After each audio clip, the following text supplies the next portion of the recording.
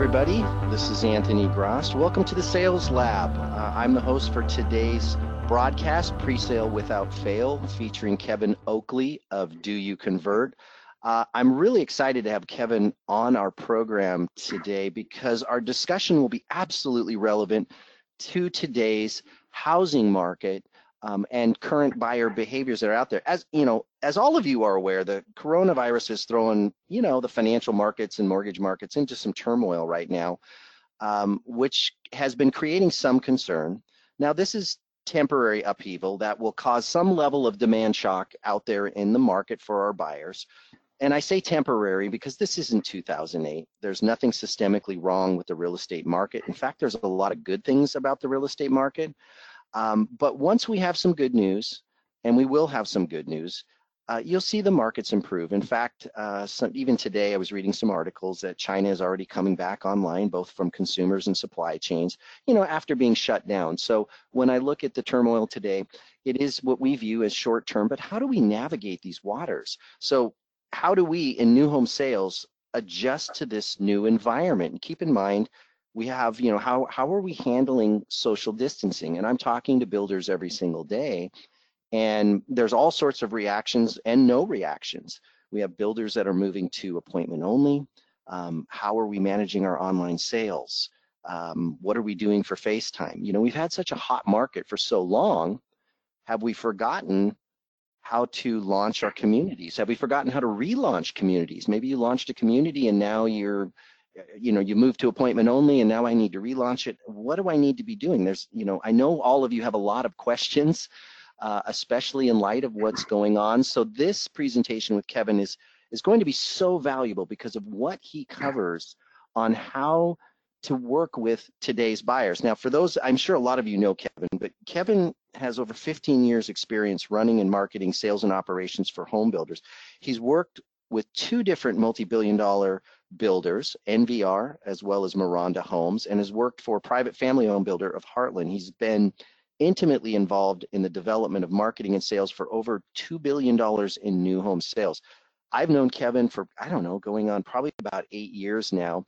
And Kevin is the author of Presale Without Fail, The Secret to Launching New Communities with Maximum Results. And he's also the host of the Market Proof marketing podcast, which I've listened to as well and really enjoyed.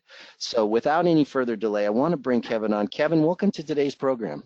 Hey, thanks so much for having me. And you hit it on the head. Uncertainty is what's out there. And without jumping straight into the meat of it, when you face uncertainty, if you don't have written guidelines, plans of action, and certainly you're going to adjust those plans of action as market conditions change. But if you hit uncertainty without it, that's when panic happens. And so having a written process and procedure that you can iterate on, learn from, and change, instead of having to start from scratch or again simply panic and go into a fetal position is always important. So thanks for having me on, and hopefully there'll be a lot of good stuff we can share with everyone. Well, I'm excited to hear because Presale Without Fail came from the Great Recession, right? So when there was a lack of buyer urgency, and this isn't the Great Recession, but it is a little shock, and it's a shock to the system that's changing behaviorally how people are out there. So presale and what you're going to talk about is that still a viable strategy in today's market? Yeah, it absolutely is. And I'm going to show you even a text message that I got this morning from someone that I think is going to catch a lot of people off guard. But let's jump in and talk a little bit about the current market conditions and then scoot into Presale Without Fail proper. First of all, this is my birthday. When Anthony emailed me and said, when would you like to do this? And he gave me a couple options of the date. I was like, today's the day. And so don't everyone sing at once. But this is a great day for me, and I can't imagine doing something more fun to celebrate. We're big fans of data, Do You Convert? And this is just a screenshot of aggregated data from right around 50 different home builders, 45 or so that we work with, and then another handful that we do not. And what you're looking at is a year-over-year data comparison. And so on the far left, you can see that what we all felt in the marketplace, literally the day after Christmas, the market doubled its separation from the previous year. In January of 2020, I think may go down as one of the, to this point, high watermarks of consumer interest and activity for home builders. It was an incredible market, and that has continued to push us into February. Those January leads and interest turned into February sales. February is still keeping March strong, and when you look at the far right side of that graph, we are still overall right at 2019 levels of web traffic year over year. Now, I'm showing you this for really the only reason to say that the sky is not falling in terms of the forward indicators of leads, web traffic, and even sales. We had probably half or maybe even 75% of the builders we work with represent that they had stronger walk-in traffic this past weekend than the previous weekend. Builders are still selling homes. Again, lead count for most builders is higher, and by very definition, the lead quality is potentially better.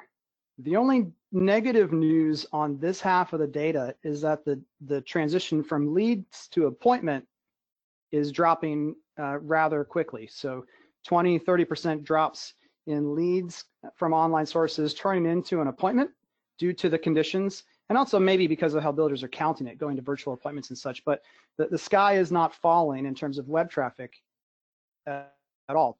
And yet, I think there's something that we need to remember about the Great Recession as marketers.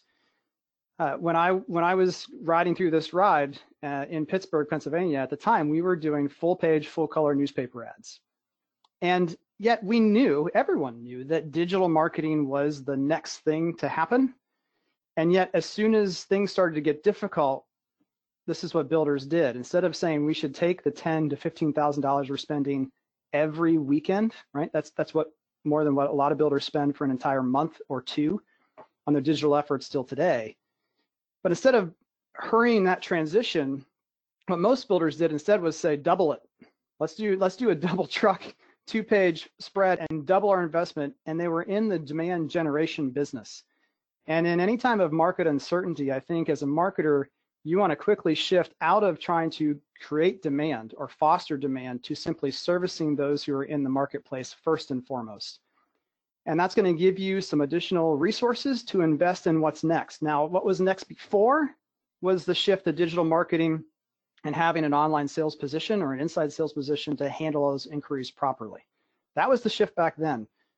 What we can all see now, we've talked about it for the last year or two on your podcast, on my podcast, Anthony, that the shift that's coming is that buyers want to do more and more of the entire process online or virtually. We already know that's where consumers want to go, and that's where the puck is going. And so to continue to talk about the Wayne Gretzky quote, let's just go where the puck is going. The other important reminder of what's going on right now is even as early as Friday, builders were reaching out to us saying, we want to get out this communication about we're available for on-site appointments, virtual appointments, whatever the consumer wants to do. Our models are still open. And then Friday afternoon, it was switching to, nope, models aren't open all the time. It's only by appointment and only by virtual. And then by Friday evening, builders were already saying, you know what, we're just going straight virtual. And we know where the puck is going in the short term, and it's going to go to virtual selling and different methods of sales. And so we need to go where the puck is going faster. Professional Builder did a survey yesterday. The results came out. They did the survey two days ago and asked builders, what have you changed so far? And I believe it was roughly 64% said we've changed nothing so far as of yesterday. And we got to shift where the puck is going. And the last thing before we kind of shift to some specific examples of what this looks like is once we get there, I really don't think that we're ever going to be able to take that away from consumers. So if we're offering virtual appointments and virtual sales opportunities today via FaceTime, Skype, Google Duo, whatever that is, do you think a year and a half from now we're going to be able to say to customers, nope, you've got to get back in your car and drive 40 minutes to see us before we tell you anything else? So yeah, go ahead. I was going to say, Kevin, so is this an inflection point? Is this change in the behavior now? It sounds like it's going to be permanent, in your opinion, correct? Parts of it will be, and I guess the bigger thought that I have is just there is zero harm right now in investing more time, energy, and resources in that shift that, again, we all have felt internally. And I mean, if you and I each had a dime for every time someone mentioned, why can't I just build and design my home online like I can a car, right? Everyone, why can't we just do homes like we do cars?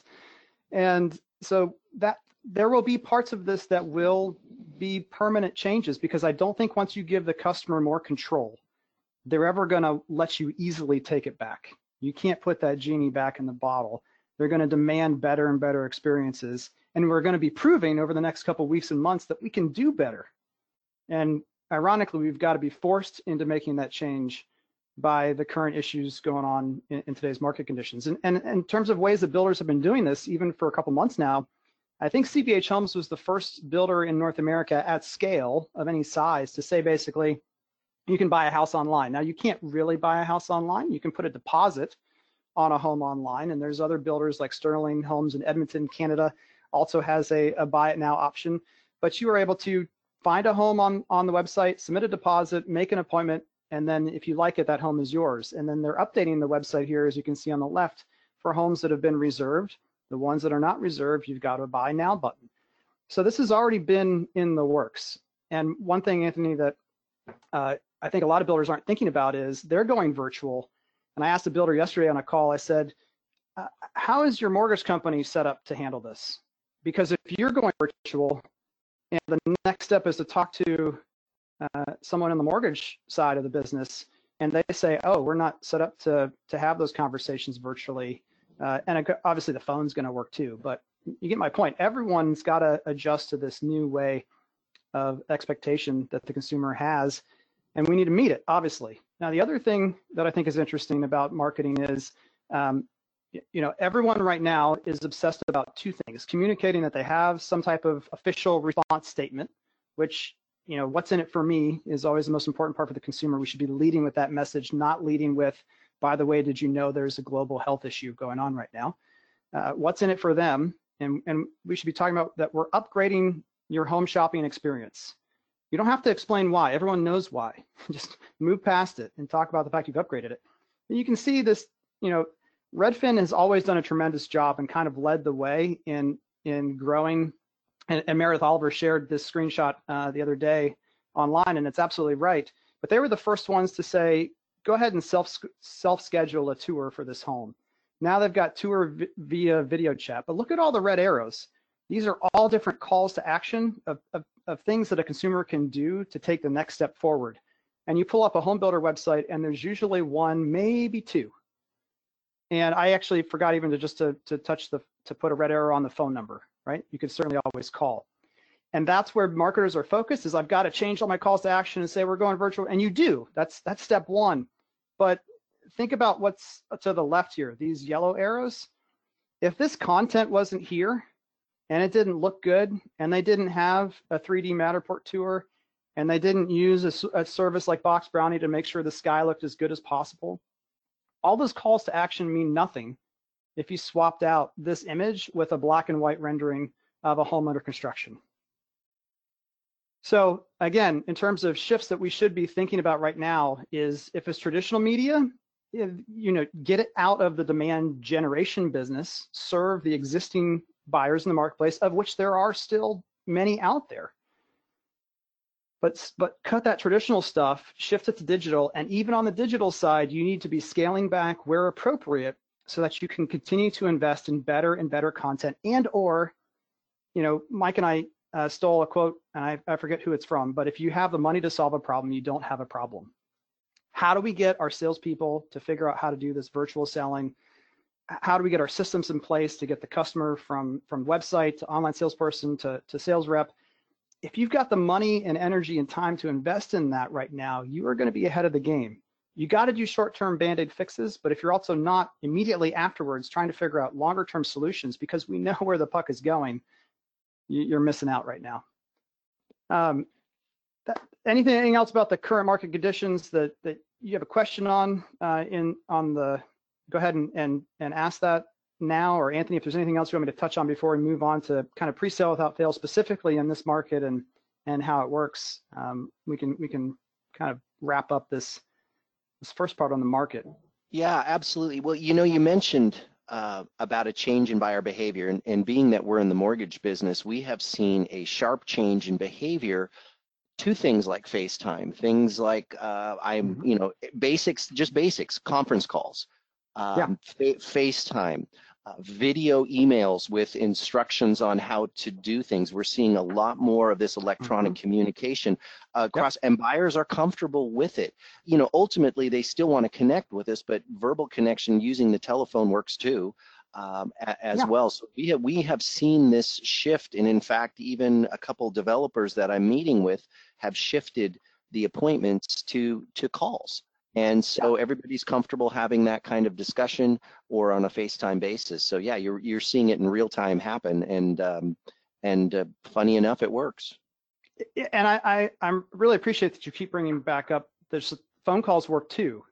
A lot of builders are rushing straight to GoToMeeting, straight to Zoom, straight to some other piece of technology. And my business partner, Mike Lyon, quickly said, hold on a second, guys. Do you want to be in the tech support business? Because we do video coaching calls all day long, every single day. And still, the first 5 minutes often are, you're muted. Oh, you got the wrong webcam. Oh, I can't see you. Oh, do you want to be in that business, or you just want to call them on FaceTime? Yeah. Whatever the customer wants to interact, however they want to do that, meet them where they are and start that conversation. And the phone is absolutely still an okay place to be. We have a great question that came in. Richard, thank you for asking this question. Richard's question is, have you seen any resistance in the marketplace from different demographics that, opposed to these methods? Meaning, do baby boomers react differently to the new form of communication versus, millennials? It's too early to give you quantifiable data on that, but that's exactly why I'm saying the statement, meet them where they are. If you ask my father, who is 76, to download a specific app, i.e. Zoom, in order to have a conversation with you, he's not into that idea. Like, it takes him a while to get comfortable figuring out how to use the USA Today app to get his news, right? So it's okay if he wants to start with a phone call. If FaceTime is okay, if they have Skype installed, you might even ask the question, how do you communicate with family members or other folks? And instead of just asking specifically what tool they want to use, how are you communicating now with those that you care about and love? And I'll be happy to hop in and take you as far as I can using that tool. Don't pigeonhole them into one offering of a way to interact with you. I think the other thing before I forget as well is, just turn off automation in your marketing efforts. Any time of uncertainty, again, we need human interaction. We do need the confidence that comes from seeing someone's face, hearing their voice. And automation was questionable at best in the great times. It's absolutely destructive now. And even if you think I'm going to need it again soon, you need to be pausing it and looking at the messages that are coming out of that system and adjusting it to today's current reality. Even the cadence of those messages may need to change, because if you're currently asking someone every week or two, hey, has anything changed in your current situation? And we're all still on lockdown in our houses, don't be surprised if you get a lot of people emailing you back saying, thanks for the sarcasm, but I'm still stuck here at home. Nothing's changed, right? So turn off marketing automation, be as human as possible, be as transparent as possible, and just serve the existing demand in the marketplace. Okay. Presale without fail. You ready, Anthony? I'm ready. We always do this quickly anyway. For those of you like me who are already stressing out that we're 20 minutes in and we're just talking about presale, don't worry. I've got all kinds of links to other resources for you to continue to circle back on things we may gloss over right now. But again, just kind of as a transition point here, presale without fail is simply a reverse engineering of a process that I saw happen during the Great Recession, where we had a community sell extremely well, I believe 14 homes in the first day in Cranberry Township in Pittsburgh, Pennsylvania. And the reason that was given for the success, because I was fairly new to the company still then, was there's just a ton of pent-up demand. But as we reverse engineered what had happened in the human psychology element, we realized that if sales and marketing work together, and I always like to say that sales is the heart of the organization. Sales is the heart of the organization. Marketing's job is to add the fuel that allows the heart to be successful. And so we looked at the pre-sale process that was used somewhat ad hoc in that scenario and said, how, knowing human psychology, knowing where the heart needs to be and where the fuel needs to be, how can we create demand even when historically there hasn't been that pent-up interest? And that's where this book Above My Shoulder started from. And you know, a lot of times when you talk to marketers in a home building organization and you mention, aren't you excited you've got a new community launch coming up? This is kind of more their reaction. It's like, no, because expectations are so high. They won't give me any information until the day before we launch. We were supposed to launch next month, and then the owner walked in and said, go to sale tomorrow afternoon, go, go, go, go, go, and we don't have floor plans. We don't have a sales environment. Unfortunately, partly because this idea that as times have gone well, we can just, you know, go cowboy and turn on a dime our plans and strategies, and it's worked. And I think that's the other thing you're gonna hear me say for the next many, many years. Almost everything worked in January of 2020. A lot of things will not work in March and April of 2020. And what I really believe is they never really worked then either. The market was so good that a lot of mistakes could still produce good looking numbers and good information. So unfortunately, this is sometimes how builders feel about a community launch, and this is their strategy. And that also leads into why that feeling is there. Or again, lack of information. My hands are tied. I don't know the product I'm selling. I don't have pricing until hours before I'm going to market.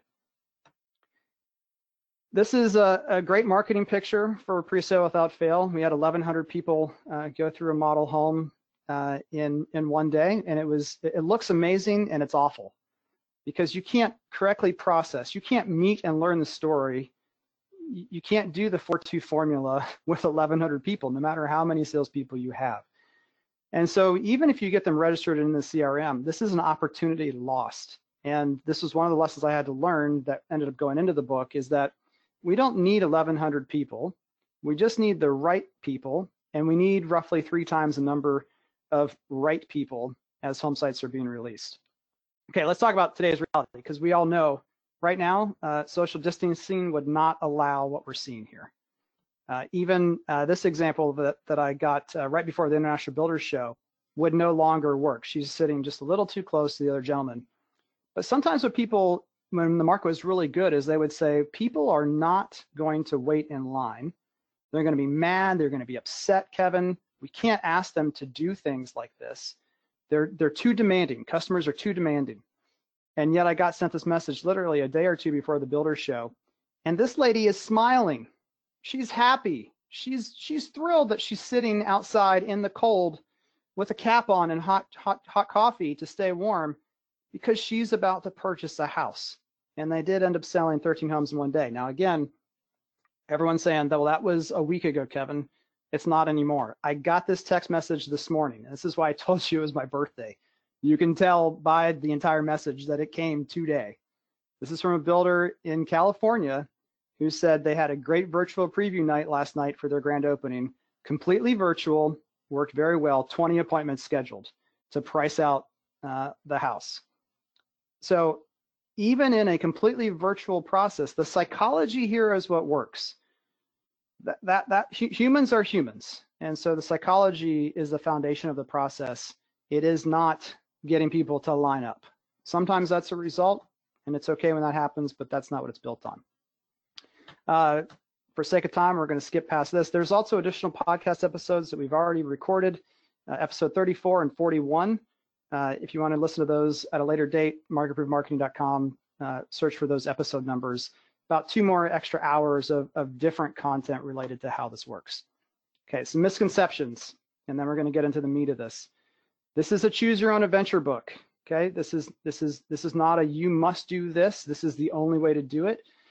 My job when I sat down to write this book, knowing every builder is different, it's impossible for me to say this is the only and best way to do it. But what I try to do in the book, and every time I teach this process, is saying it is a choose your own adventure, and my job is to let you know that if you choose to go to page 8 or page 12, here's the likely things that you are making a trade-off when you make that decision. You certainly don't have to have a VIP event, but here's the downside. Here's the potential upside. Here's the potential downside. So treat it as such. It is a choose your own adventure book. It's more important to iterate on the idea than to do it perfectly. It is also not a get out of jail free card. If you're trying to get 45% margins and sell 20 homes on the first day, this ain't going to do it for you. My only promise is that if you follow the principles in the book, you will do 30% better than any other method up to this point that anyone has ever showed me that they've used or taken in selling a product in day one. So if you think that you are going to get 10, you'll get probably 13 or more. But it is not going to solve the problem of we bought our land 3 times higher than we should have, and now we've overspec'd our homes and we're still demanding a 45% margin. It's not going to be a get out of jail free card. And that's all. This is good because you don't want it to just be easy. If it was easy, right, everyone would do it. What you want to do, as Jim Rohn said, is make yourself better using the process and learn from it every time. The first time you do this process, like anything else you do new in life, you're going to stumble, you're going to struggle with it. That's called learning. And so again, my favorite part when I go back and visit a builder or talk to someone who's implemented the program is when they start talking about their program. It's not Kevin's program. It's not Presale Without Fail. It is Builder X's approach to how they launch new communities. Every time you're going to do it, you're going to learn something new. You're going to iterate on it, and you're going to make it better.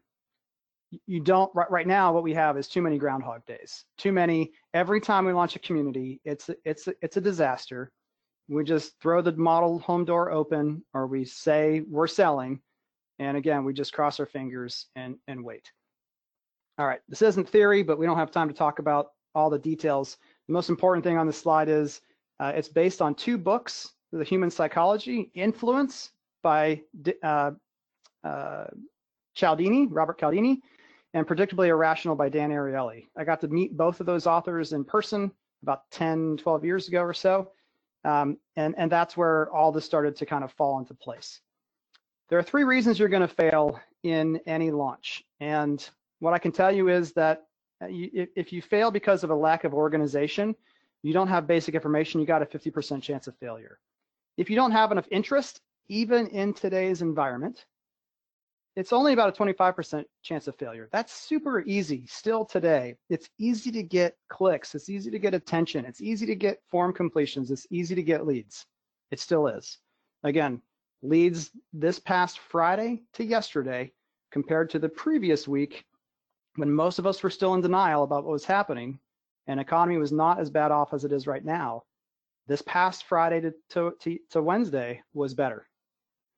Interest is still should not be the challenge for you. So there's only 25% chance of failure there. But if you don't have a written process, if you can't learn, if you can't go back as a team and stay on the same page with some form of process, I can guarantee almost at 100%, especially in an economy like we have now, that you're going to fail. And one of the reasons people fail is that no one's really in charge. Not even the owner. Even in small organizations, they're kind of like, well, you know, we're all just doing what we need to do. Someone's got to be in charge. Someone has to own it. And if you don't know who it is, then figure out who's brave enough to step up and take control. It either needs to be a marketing leader, a sales leader, or an operations leader. Do not assign a launch process to an individual sales rep. Please do not do that. They can certainly do their part, but in terms of who's keeping everyone else on the same page, don't put that on the salesperson who needs to be focused on selling. All right, here it is. The simplest and most straightforward way I can present the process to you is just these 6 colored boxes and the steps in between. For the sake of today, we're going to skip by most of the attention building stuff. Unless you guys ask a ton of questions and want me to skip back, I'm happy to do that. But still, in today's environment, I think most builders have complete belief in their ability to build a list of interest, right? The danger zone really comes in, what do I do with that list? How do I activate it? So I want to spend more of our limited time talking through that, but I will go through the first part pretty quickly. The danger zone, though, is from the house in the sky to actually selling the houses. That's where we need to be really careful. All right, as soon as we get the land secured, we're going to put the information about the community on the website. We're going to put up a sign. We don't have to run any advertising yet. We're just going to put it out there and see who's interested, just on the default fact that we're saying something's coming. soon. We don't have pricing. We don't know exactly what the product's going to be yet. It's just out there. Then we're going to build the list. That's the next step. And we're going to figure out how many people do we need. We need 3 times the number of home sites being released is a good place to start. You'll come up with your own numbers again after you do this process, but if you've never done it before, 3 times the number of home sites being released is what you want to aim for. Now, that doesn't mean three times the number of home sites. So let's just use the number 150. I don't need 150 people who live nearby and are just asking a question because they're nosy. I need 3 times the number of home sites being released of people who are somewhat engaged. They are opening up nurturing emails. They are asking questions. They have called back in a second time to say, are we there yet? What's going on? Somehow they're involved more than just the initial ask. Maybe it's a survey response, and we'll get more into that later. But 3 times is a great number to look at. Push versus pull marketing. We're going to do both, and we're going to start with pull marketing, and we're only going to use push marketing if we need to get to that number of 3 times the number of home sites being released. Pull marketing essentially says, we exist. Do you care? Where is that pent-up demand? Is it already here? And again, all we need is a really basic website and a basic sign that says something's coming, and a way for people to reach out with a phone call or a form completion to get on that list. That's it. It's really simple. Push marketing says we exist and you should care. So if we don't get enough from the pull marketing, then about 90 days to 120 days out, we're going to start running advertisements of all different forms, sometimes, yes, even still direct mail. And we're going to tell people why they should care about the fact that this community is coming. You can also use fantastic landing pages as well, but at the end of the day, you're just getting the list built either through push or pull. Now, here's something important to remember is how are all these leads for your new community going to be coming in? Historically, they all came in from form completions, and it was that made it really easy. But as you can see here, where leads are coming from for home builders have shifted dramatically as more and more traffic goes mobile. And everyone likes to say, Kevin, Mike, millennials, they don't want to pick up the phone and call you. They're scared to talk to people. They won't even order a pizza by calling somebody. Here's the difference. If you saw a house that you love and you know the market is tight and the pictures are amazing and you did the 3D tour and the description is great, if you are burning for information and you're a millennial or younger, does it make any sense to you that you would want to fill out a form and wait who knows how long to maybe get a response? If they are interested enough, they want to know now. And yes, that might come through text messages, but the data still shows that people are getting more phone calls than they are text messages. And so that means you've got to have a different plan, even in a coming soon scenario, because your team probably is not built to take an extra 125 calls in a given period of time on that new community. So you got to use tools like CallRail, which is our favorite, or some other call tool that can send them through a semi-automated process just at the very beginning. And I'll talk a little bit more about that as we go on. Anthony, just quick check, anything that I need to circle back on? I know I'm going quick here. No, that's fine. We had a couple good questions. When you were talking about launches, the reason for the 3 reasons for failure. Yeah. If we fail at launching, can we relaunch? Yes, you absolutely can. And there's 2 different times you would call an audible to decide to relaunch. One might be that you get all the way to the VIP process where you're going to have people come together for an in-person event, and your RSVP count is less than 12 people. If you get less than 12, especially if it's a mid to lower tier price point community, it's probably best 2 or 3 days out to reschedule that event to give you more time to ramp up marketing, to get more people on the list, and to build more urgency. That's one way you can quickly adjust and go down that choose your own adventure path. The other is where you launch and it doesn't go as you expect. Then all you need to do is go quiet again for some period of time to basically get the pressure built up in the list for another period of time. I've seen builders do this for as short as 2 weeks, where you basically say, we're not taking any more appointments for 2 weeks. And the best way to do this is to retool something. Don't just believe it was bad timing. Oh, we picked the wrong date. Everyone wanted to go to some sporting event, right? Which they're obviously not going to be doing right now, but there's something else that happened locally that maybe that was just timing. Don't believe it was just timing. Shift something, adjust an included feature set, make a slight adjustment to a floor plan option, pull in a new floor plan to start the community out at a lower price point if you can, but go silent for a brief period of time, build up the VIP list, and then relaunch using the same process and say, we're relaunching, and here's some adjustments to the program. And builders have had good success. It's still, again, it's not a get out of jail free card.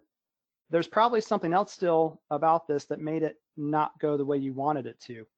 But as long as you adjust and then do it again, I actually, and if you're on this webinar and this has happened to you, email me because I'd love to know. I don't know of anyone who has gone through a relaunch process and not sold at least 1 or 2 additional homes. I'm just not aware of anyone that I've been involved with where that's been an utter failure again at the other end of the line. It might take you longer to build the momentum you want, but just letting it sit there and say, well, I guess that didn't work, we'll just wait for sales to come in, isn't a great strategy either. Thanks. We had another question, actually a couple questions come in about your text you received from your builder on the virtual preview and their success. Okay. Just details. How did they put that together? What did it look like? What was the structure? Yeah, so some of the specific tools that were used there was an online scheduling tool that has a certain number of slots. And again, we're going to skip through some steps here, but I want to have this slide up here to show you. That OSC launch process where you say, today is the day you can start having an appointment, or this in-person preview event. The in-person preview event right now, that's not happening. So what they did was they had already had basic conversations with people about the type of home they wanted. That's what we call the house in the sky, and I'll go over that in more detail later, but I have to give you some context to answer the question. So they'd already had individual house in the sky conversations with a whole bunch of customers, and they knew that their interest was there. They were planning to do a preview event, and of course had to call an audible. So what we did was they pre-recorded a video message introducing the community, and they did what's called a premiere video on Facebook that allows it to look like it's a live video. People can interact with it. You can conversate with people. The emojis fly across the screen, all that good stuff that comes with a live video. But it was pre-recorded so they could engage with people. And then they also sent out an email to the VIP list the whole time saying, go and watch the video. At the end of the video will be a link where you can schedule your one-on-one appointment. And here's the key from the psychological point of view. Normally, we want to have everyone come together in person so that they see the eyeballs of the other people and urgency begins to rise. So it's no longer Anthony just saying, trust me, this is a very hot community. They can look around and they see it. I mean, think about toilet paper, right? I guess I should work this into my talk now. Why did toilet paper sell out? Because everyone else was buying toilet paper. Why were they buying toilet paper? Because it's the largest object that's cheaply priced, that you use every day, that you can just grab a whole bunch of it, you feel safe, you throw it in your cart, and now you've got 2 years supply of toilet paper. That same idea is what we're working on here. And without having it in person, how do you create that virtually? Well, what we did was we said, there's a certain number of virtual appointment slots available over a given time period. And when they click that link and those slots start disappearing, so if we told them, for instance, that over the next 4 days, we're going to have 15 appointment slots and more beyond that, and they log into that scheduling tool and there's only 8 slots left, and we just told them there were 14 or 15, toilet paper. It's the same thing going through their mind. Oh my gosh, people are taking these appointments. And so we're able to build urgency in a virtual way without having to actually let people see each other. Thanks, Kevin. Does that make sense? No, okay. That was a great answer. Do you have a preferred scheduling software?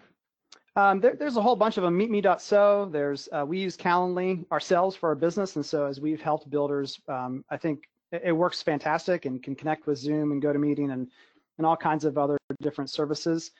But Calendly and I believe I've got information about that in the link at the end as well. But if you Google that, it's a great scheduling tool that you can plug into other software solutions for having conversations. Okay, so we build a list. We nurture that list. We continue to always add to it, and then we come to what we call the OSC launch. And this is when you need a unicorn. You need a central point of contact that, of course, at Do You Convert, we believe should be the new home specialist or the online salesperson. And the reason you need it is for two things: consistency and high volume. Salespeople are obviously incredibly essential, but they're not built to interact with 150 people all at once. They're built to take human feedback and tone of voice and emotion and pull all that stuff together and help people through a transaction. Online salespeople are built for two things: consistency and high volume. Both consistency of message, but also it happening. Back to a lot of the surveys and stats that you guys have heard that we've done for years, and other people have talked about as well, where online salespeople answer the phone on average 70% or more of the time. And when we shop on-site salespeople, they answer the phone on average 30% or less of the time. So simply by having that consistency and someone who's built for high volume and high numbers, you're able to do things like this, where we send out a message on the day of that OSC launch that says, today's the day, it's here. I'm excited to let you know that effective immediately, you can schedule a private appointment. You can just cross out the word private and put in virtual. He or she will be able to help determine the home design that fits your needs. And again, this is the part in bold here, I think is probably the most important. Due to overwhelming demand we've received regarding this community, these appointments will be scheduled on a first come, first served basis. And so they can click through the website, get information on that link above, or they can reach right out and schedule an appointment to take that next step, which we call the house in the sky. Now remember though, just like your kids in the back seat of the car on a long trip to go to Disney World or wherever, and they keep saying, are we there yet? Are we there yet? Online salespeople and salespeople are hounded mercilessly for months by customers who promise and swear on their firstborn children that they will be the first ones to purchase in the community. And they call every week, every couple days, unfortunately sometimes, and say, is it ready? Do you have information? You're keeping it from me, aren't you? And then what a lot of builders fail to do is they send out one email to their list of 300 people and just say, all right, well, we did it. We did the process, we did the book, and only a small number of people respond to that initial email. We gotta pay the customer back appropriately with relentless follow-up. So these are actual numbers from a builder who did this. The first time they sent out an email, they got four appointments scheduled. Then they made a phone call to the list of people who had opened up the email and clicked on any of the links. Scheduled another 5, waited 24 to 48 hours, sent another email saying, hey, we've already scheduled 9 appointments, wanted to make sure we reached you. You know, the messaging has to change slightly, but not a lot. 7 more appointments. Phone call follow-up to email number 2, another 4. The difference between stopping at 1 and doing all 4 is exponential, right? We can't just send out one email, make one phone call and say, well, that's it. I guess that's all the people who are interested. You've got to be relentless in that follow-up over the first week of that process, going from an OSC launch to house in the sky appointments. If you've got thousands of people on your list, oh, here we go. Calendly, schedule once, Bookio. Even before all this, we would have a master plan community with 3,000, 4,000 people on the list. I mean, sorry, we've only got 1 or 2 online salespeople. We can't process that many people, but what we can do is say, today's the day you've been waiting for. And now instead of making them call in or email back, we can say, you can go to the website and learn more, or you can go click the scheduling tool and book on your own. There's still a lot of follow-up and work that has to be done, however, because customers might book out of fear of loss, and someone still has to circle back before that appointment happens and explain what's going on, set expectations, and maybe even figure out that someone isn't really the right fit for the community still. So there's still, it's not completely automatic. Don't ever set it up and just think that's going to take care of everything, but you can use tools like that. That takes us to the house in the sky portion, where we're having these individual one-on-one conversations with people, where we can, as Jeff Shore says, find out what What is that driving factor of change, the future promise that they need, and learn their individual stories. And this is one of the other big mistakes people do, is they have huge group events, which can work in great markets. Again, it will work in a great market environment, but you don't know where each prospect is in their home buyer journey in a group appointment. You can't. There's no way for you to know that. So the house in the sky is where you sit down with them, show them the details of the floor plan, structural options, and help design and build the home that they're interested in, that's the best fit for their family and their needs, and make them comfortable with the broad price range that they are likely to be in when it is time to purchase. So helping them narrow selections and giving them broad pricing and structural information details. We are not at that time giving any details on the home site. And this is what the analogy I use here is we're playing poker with someone who is always showing us their cards first. So we are sitting down with them. We are talking to them about the type of home that they want and need, making sure that it fits in their budget. And then inevitably, once you stop doing that, they're going to say, well, can you tell me about the home sites? And you're going to say, unfortunately, I can't tell you about the home sites to avoid confusion and disappointment. To avoid confusion and disappointment, that's one to write down. To avoid confusion and disappointment, we don't release that information until it's 100% finalized.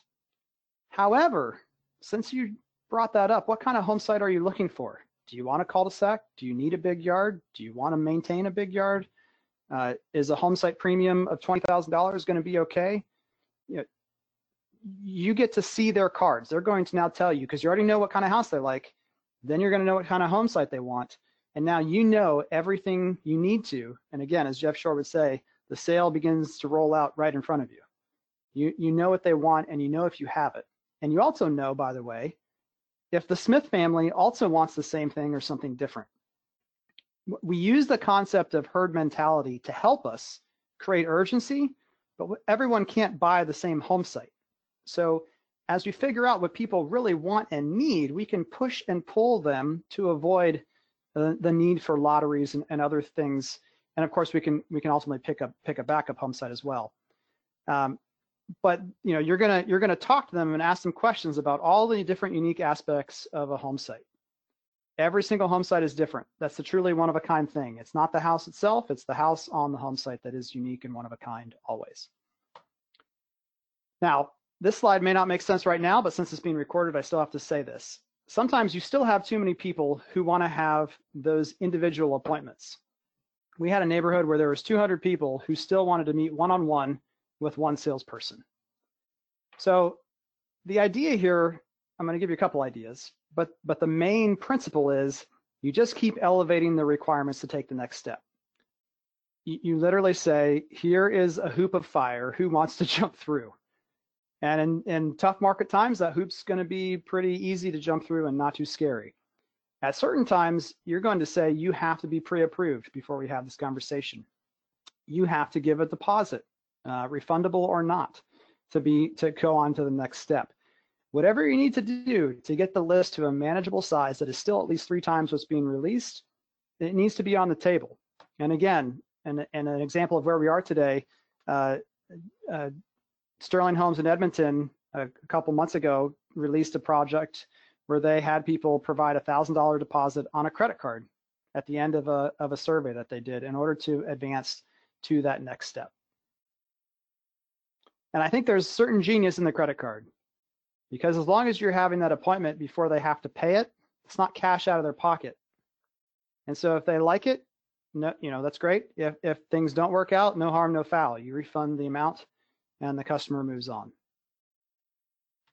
All right, let's pause for a second before we get to the next step. Anything else, Anthony, that I'm missing or breezed by too quickly? Well, we're getting a lot of questions, and I had going back to scheduling appointments. Initially, when you were talking about that, is that the online sales consultant? Are they managing that appointment scheduling and then handing off to sales? Yes. So good point. I'm glad you brought me back to this. Another mistake that's common is that companies will tell a salesperson 6 months before they can actually sell a darn house, hey, this is your new community, but focus on this other one. And that is not human nature. You're like, this is where all my commissions are coming from. This is the shiny new object. Oh, I've got 5 remaining inventory homes in my closeout community.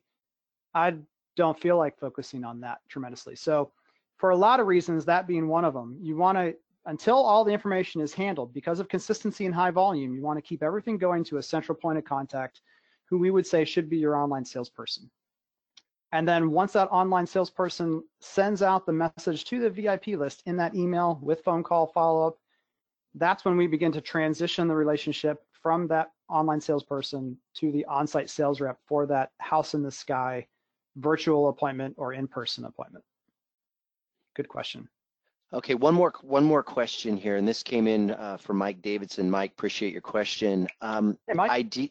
Ideas for builders who are open with specs and not just dirt lots. Should we offer dirt lots in addition to specs?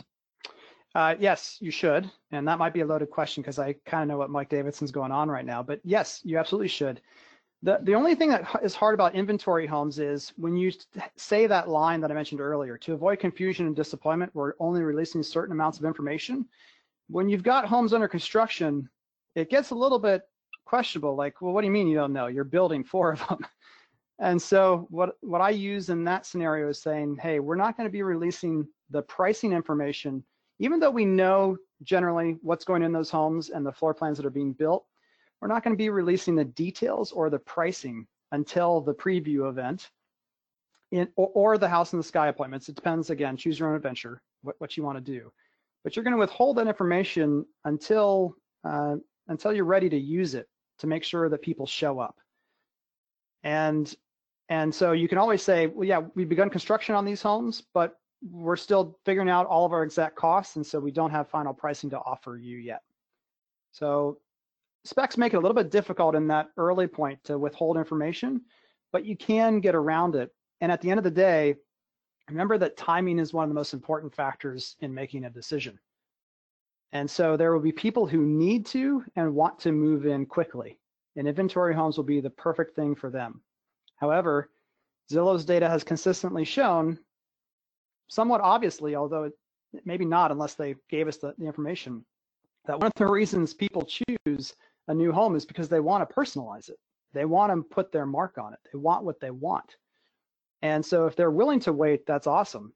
But again, in a great market, you can pigeonhole all this. In a great market, Anthony, when we see builders do this, you say, I'm not doing any of this. I'm just going to build 10 inventory homes, and whenever they're done, I'll give them a price so I can make the most money possible. And they sell. That would not work for you in 2008. That might bankrupt you if you're a small builder in 2008. So again, this idea of you can try to control the customer and give them less and less choice in an up-moving market where supply is lower than demand.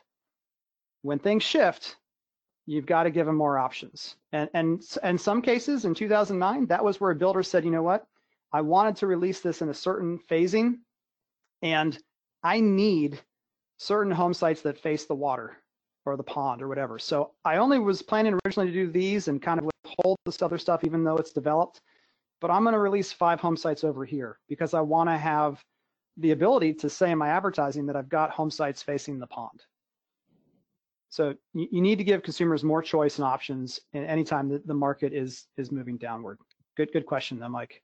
Yeah, should we, great questions coming in. Should we hold off on publishing information on the website until the house in the sky appointment is set? I mean, yes. So, and again, because things have gone so well for so long, I don't talk about this as much, but again, what we're doing is we're withholding information to keep attention. And this is somewhat counterintuitive to builders, where they think that if I release the information, the customer will make a decision and move on. Not if they're interested. People on the call will certainly have heard from customers that they are thinking about buying a home from you, but they just want to wait until the builder down the street releases more information. Again, if timing is critical, they can't wait for you to release information. If they're flexible on timing, people would, a lot of times that's the reason they're asking so strongly for information from you, is they want to rule you out. They want to be like, nope, it's too expensive. We can't do it, honey. Nope, they don't have the right home site size, we're not going to do it. They're actually looking for information to exclude you. And I have to finish this thought, even though it's going to take a minute. That's why a lot of builders try to withhold information on the site as a whole. Well, you can't do that. I mean, if you've already built 15 homes, you can't say there's no pricing on my site, sorry. Oh, you want to see pictures of the model? You better come here. And you can't do that. But in a new community, this is the only time that you can withhold information and release it strategically and not be a jerk. Because again, you're doing so to avoid confusion and disappointment. So you just gotta know where you are, and specifically in a new community setting, you're able to hold their attention and make sure they're opening up their emails, make sure they're listening, and build the urgency properly by releasing information slowly over time, just like Apple does when they come up with a new product or device. They don't tell you anything until Tim Cook, or in the past Steve Jobs, would get on the stage and say, here it is. And that kept the whole world paying attention to that keynote. What are they going to say? What are they going to do? So we're controlling that interest level by releasing information slowly over time, and specifically in the process of, here's what we're going to be building generally, to here's what we're going to build specifically, the house in the sky, to here's the home sites that you can put it on. And then once the customer knows all those things, now they're finally ready to buy. But in the meantime, again, we're playing poker, being able to look at their cards. Thanks, Kevin. We have one more question, and I wanted to Sure. Get this one in. Comes from Richard. He says, in tight markets, and he says like Canadian prairies, have you seen any benefit in sharing minor options, paint colors, lighting, with buyers in completed spec homes? Yes. The reason we say not usually is because you don't have the time. But if you're in a smaller market or a slower market, again, we're trying to build emotion. We're trying to build excitement. And frankly, for a lot of people, saying a 2-foot extension is going to be $15,000 is not so exciting. But selecting a countertop, selecting a tile, it's all a matter of how much are you messing up the inner workings of your home building company. If your design studio is set up to only let one person in at a time, and you've got a full slate of people coming and going, well, we don't want to send, again, 50 people who haven't yet written a contract into that environment and muck the whole thing up. But certainly the more time and attention you can give them, and the more personal you can make that process and go through some of those other details, the more they will fall in love with what they are creating. That's called the IKEA effect, right? When you buy furniture from IKEA and you put it together, you feel better about what you did, even if you have 15 extra parts and you're not sure where they go. I made that, I put that together. And that's what you're unlocking when you're going through more detail in that process. All right, we ready to go down the home stretch? We're ready to go down the home stretch. Okay, so we have as many house in the sky appointments as we possibly can, and now we've got to get ready for, once social distancing is gone, the in-person event. Or again, we talked again already about how to do some of this virtually, but for the sake of the recording, we're still going to talk about one day getting together with other humans. So we're going to take the site map of the community, and we're going to take the information that we learned about everyone, all of the cards on the table, and we're going to put details around the site map. There is something magical about putting something on the site map and printing it out, putting it on a board or in a flyer, or putting it on the website. Suddenly, the consumer, this is a blind spot. They don't think to themselves, well, you're just calling these flat yards because you want to draw attention to them. They take it as almost like a scientific fact that these words could not be here if it was not so. And so some of these things are facts.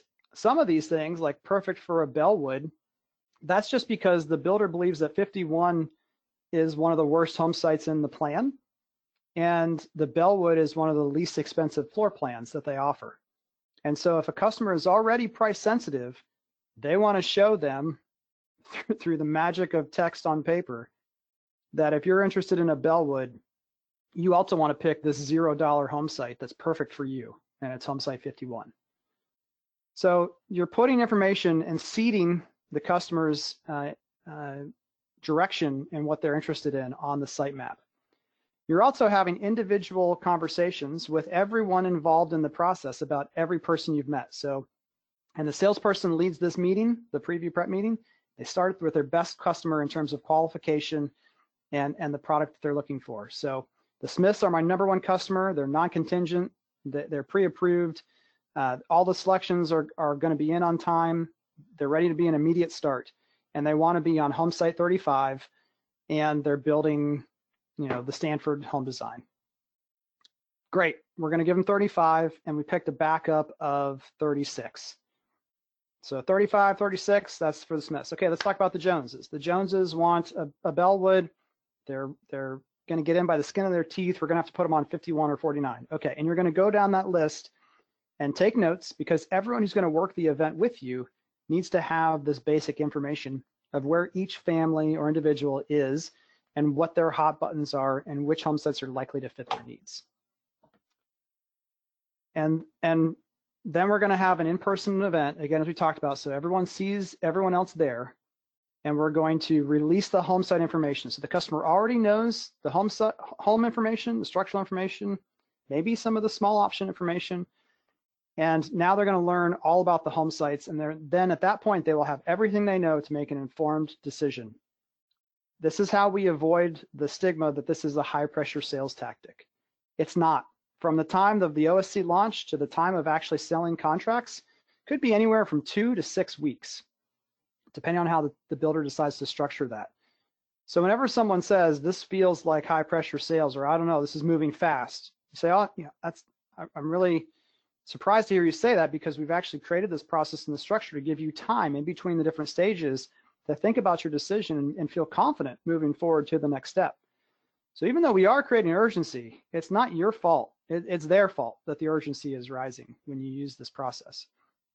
So we're going to have an in-person event. Everyone always wants to know, where do I have this event? Do I have to have a model done to do so? Of the 26, 28 times that I did this myself, I think I only had a finished model twice. It's extremely rare indeed, unless you work with a builder who's willing to be patient. You will make more money per sale most of the time when you have a finished model on site to sell from. But the vast majority of the times I did this myself, the streets had just been paved and there was nothing else around.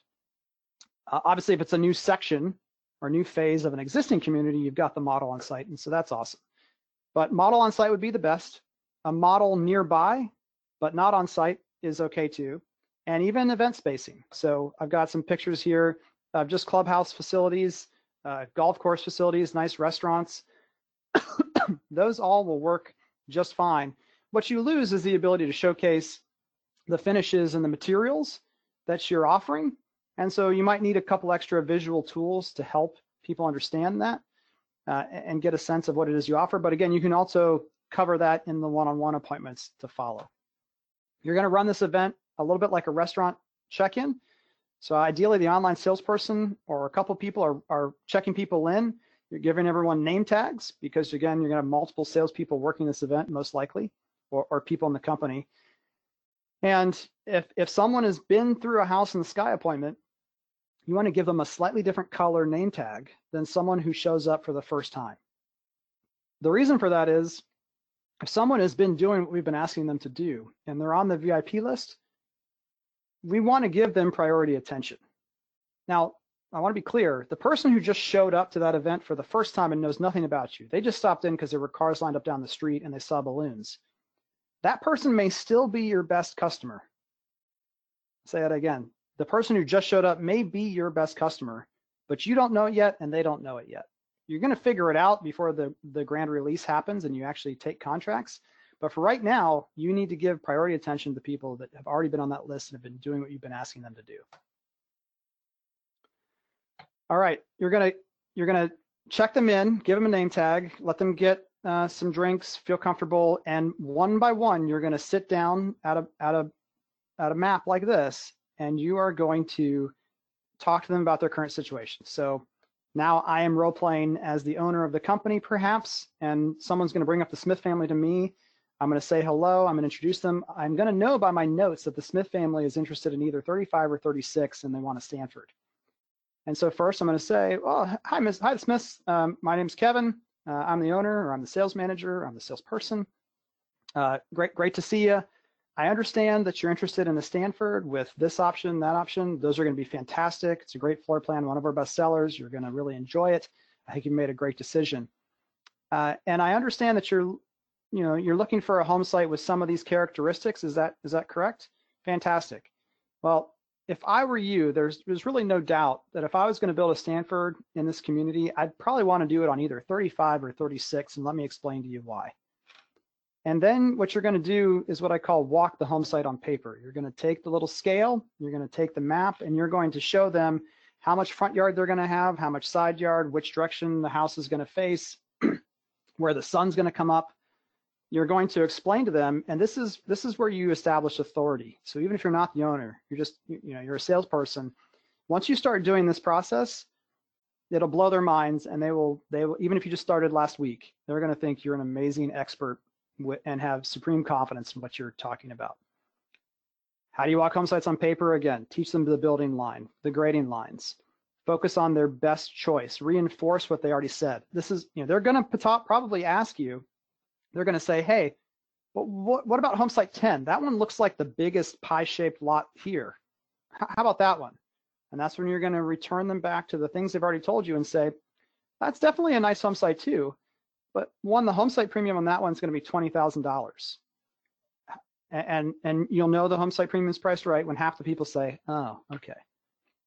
But if they don't seem fazed by the pricing, then you can say, and remember, you said that you really didn't want too much maintenance on the yard, and you wanted to make sure that you had the sun coming in, hitting the backyard in the evening, so that you had more warmth for eating outdoors, for whatever the reasons are. You're going to remind them of those choices. And when you do that, more than 80% of the time, people will simply go directly to the choices that you recommend. And that prevents the overlap and the fighting over the same home site. Okay, the ending of the preview event, as you can see here, the next step after that is to go walk the home sites that they chose. So they've already priced out a house. They're pretty sure of the home site that they want. You're going to go walk that home site, make sure they fall in love with it, and you're going to finalize all the remaining paperwork that's necessary for your contract process to begin. So again, some builders, that means you're going to have to select countertop or levels of interior options for personalization. For some builders, that's going to come later. So you're just going to do the structurals. It's going to change. But your next step is to walk the home site, answer all their last questions, put it all on paper and say, here you go. Take the contract home, review it, let me know any questions. Otherwise, we'll see at the grand release event and give them the date and time for that event. We're not putting things on hold. Let me say it again, we're not putting things on hold. In today's world, putting something involving real estate on hold does not take people out of the market. Unless that money is non-refundable, it's not going to take them out of the marketplace. They're going to get back in their car and they're going to say, this is awesome, honey. We've got another week or two to figure out if we really want this. And they're going to keep shopping because shopping online is too dang easy. They're going to keep looking. So we don't give holds. Some people will say, well, people are still nervous. What can I tell them to give them some hope? If you're walking home site 34 with the Smiths, at the end of that, because you know it to be true, you can give them some hope, some reassurance. You can say, you know what, so far, Mr. and Mrs. Smith, you guys are the furthest along of anyone else when it comes to getting home site 34. And you should feel good about that. Now, I can't promise 100% that's going to be yours, but you guys so far are the furthest along. That's a great way to give them reassurance, to make sure they don't lose hope and give up early or feel too scared about the process. But you want to make sure they still show up and they still buy. And again, anytime you let people, what I call pop the urgency bubble, if you take a $10,000 check or someone offered me a $50,000 check, as soon as you take that, the urgency is gone and you no longer are in control of what happens next. So no holds. All right, a couple more pieces and then we'll wrap up for questions. Again, here are the things that can and will backfire. Don't pop the urgency bubble. Do not promise people that they are first in line. Do not let them put things on hold. Any other person selling anything, a retail store, a restaurant, I could not call up the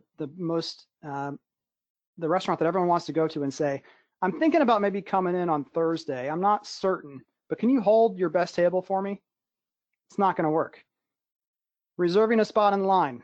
here's why that's bad. If you tell people, well, you're first in line or you're fifth in line, Anthony, you're fifth in line.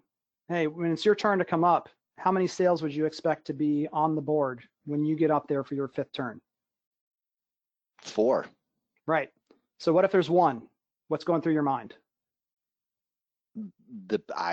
People in front of me didn't like this or didn't want to buy it. Yeah, right. Something's Slow down. weird. Hold on. The warning signs are going off. Wait a minute. I'm number 5 and there's only 1 sale. I guess I have more time to think about this. Maybe I'll back out too. I've seen too many times where that reverse urgency momentum starts happening. And the one I tell a lot is a townhome project where they had scheduled 45 appointments and they sold less than, I think, than 5 homes at the end of the day because of that reverse momentum that started working against them. Again, group presentations can work in good times, and it's really tempting to do so because, hey, I can just communicate with all 50 or 100 of these people at once. Owners especially love, for some reason, a lot of owners like getting up on stage and giving a group presentation. Again, you don't know any more of the specifics about each and every customer and where they are and what they're looking for. That's one bad thing. The second bad thing is group presentations can sometimes turn into group question time.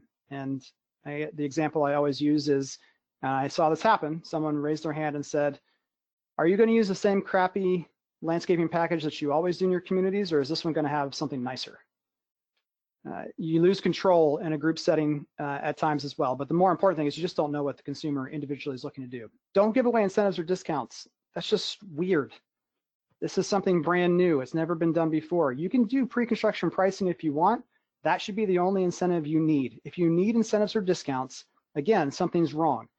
So let me be clear here, because in the current environment, you may need to think about it, but it needs to be really small, and you only need to use it if, as you go through the process, the consumer's behavior is giving you warning signs. If you send out your OSC launch email and they follow up 2 or 3 times with phone calls and emails, and only 2 people have scheduled an appointment, yeah, something's wrong. You might need to pull out the promotion card, but never, ever, ever lead with it. There's simply no reason. It's already communicating that you really don't know what the pricing of this neighborhood should be.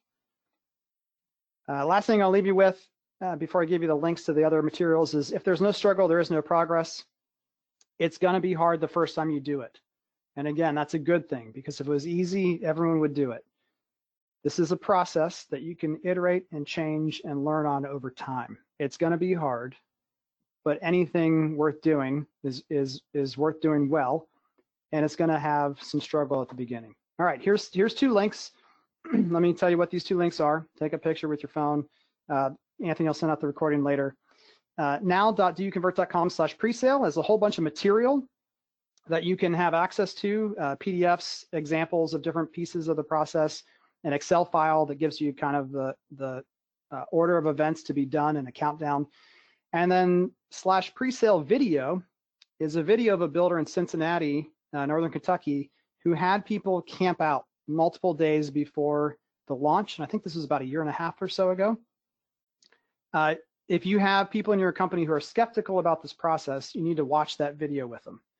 Because again, some people are very concerned. I don't want people to camp out. Well, these people camped out and they actually went on the news and talked about how much they love the builder. So you need to go look at that video too.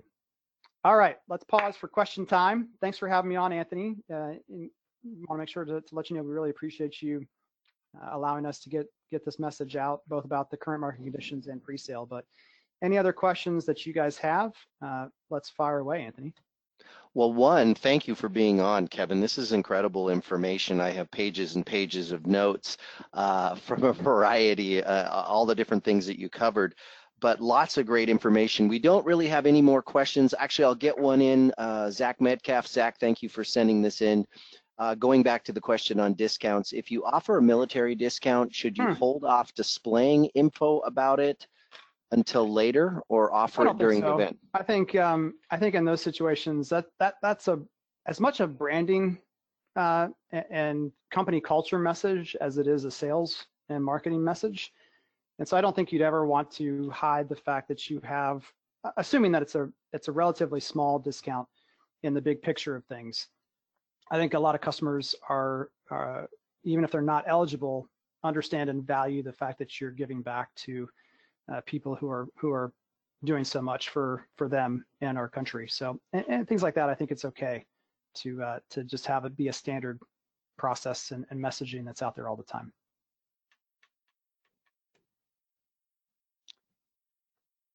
All right. Fantastic. Well, thanks again for having me, Anthony. Oh, absolutely, Kevin. I was talking with my mic on mute. So we're talking about skill sets and technology. Clearly, I don't have that. No. So what we're going to be doing, for those of you who had some questions that I didn't get answered online, we'll be following up offline. I'll be sending those to Kevin. Yeah. Also, thank you to everybody who stayed online. I know we ran long today, but this information is so great and so relevant to today's market. So Kevin, thank you. Appreciate you being on today's program. Absolutely. Thank you, everybody. Have a great day. See ya.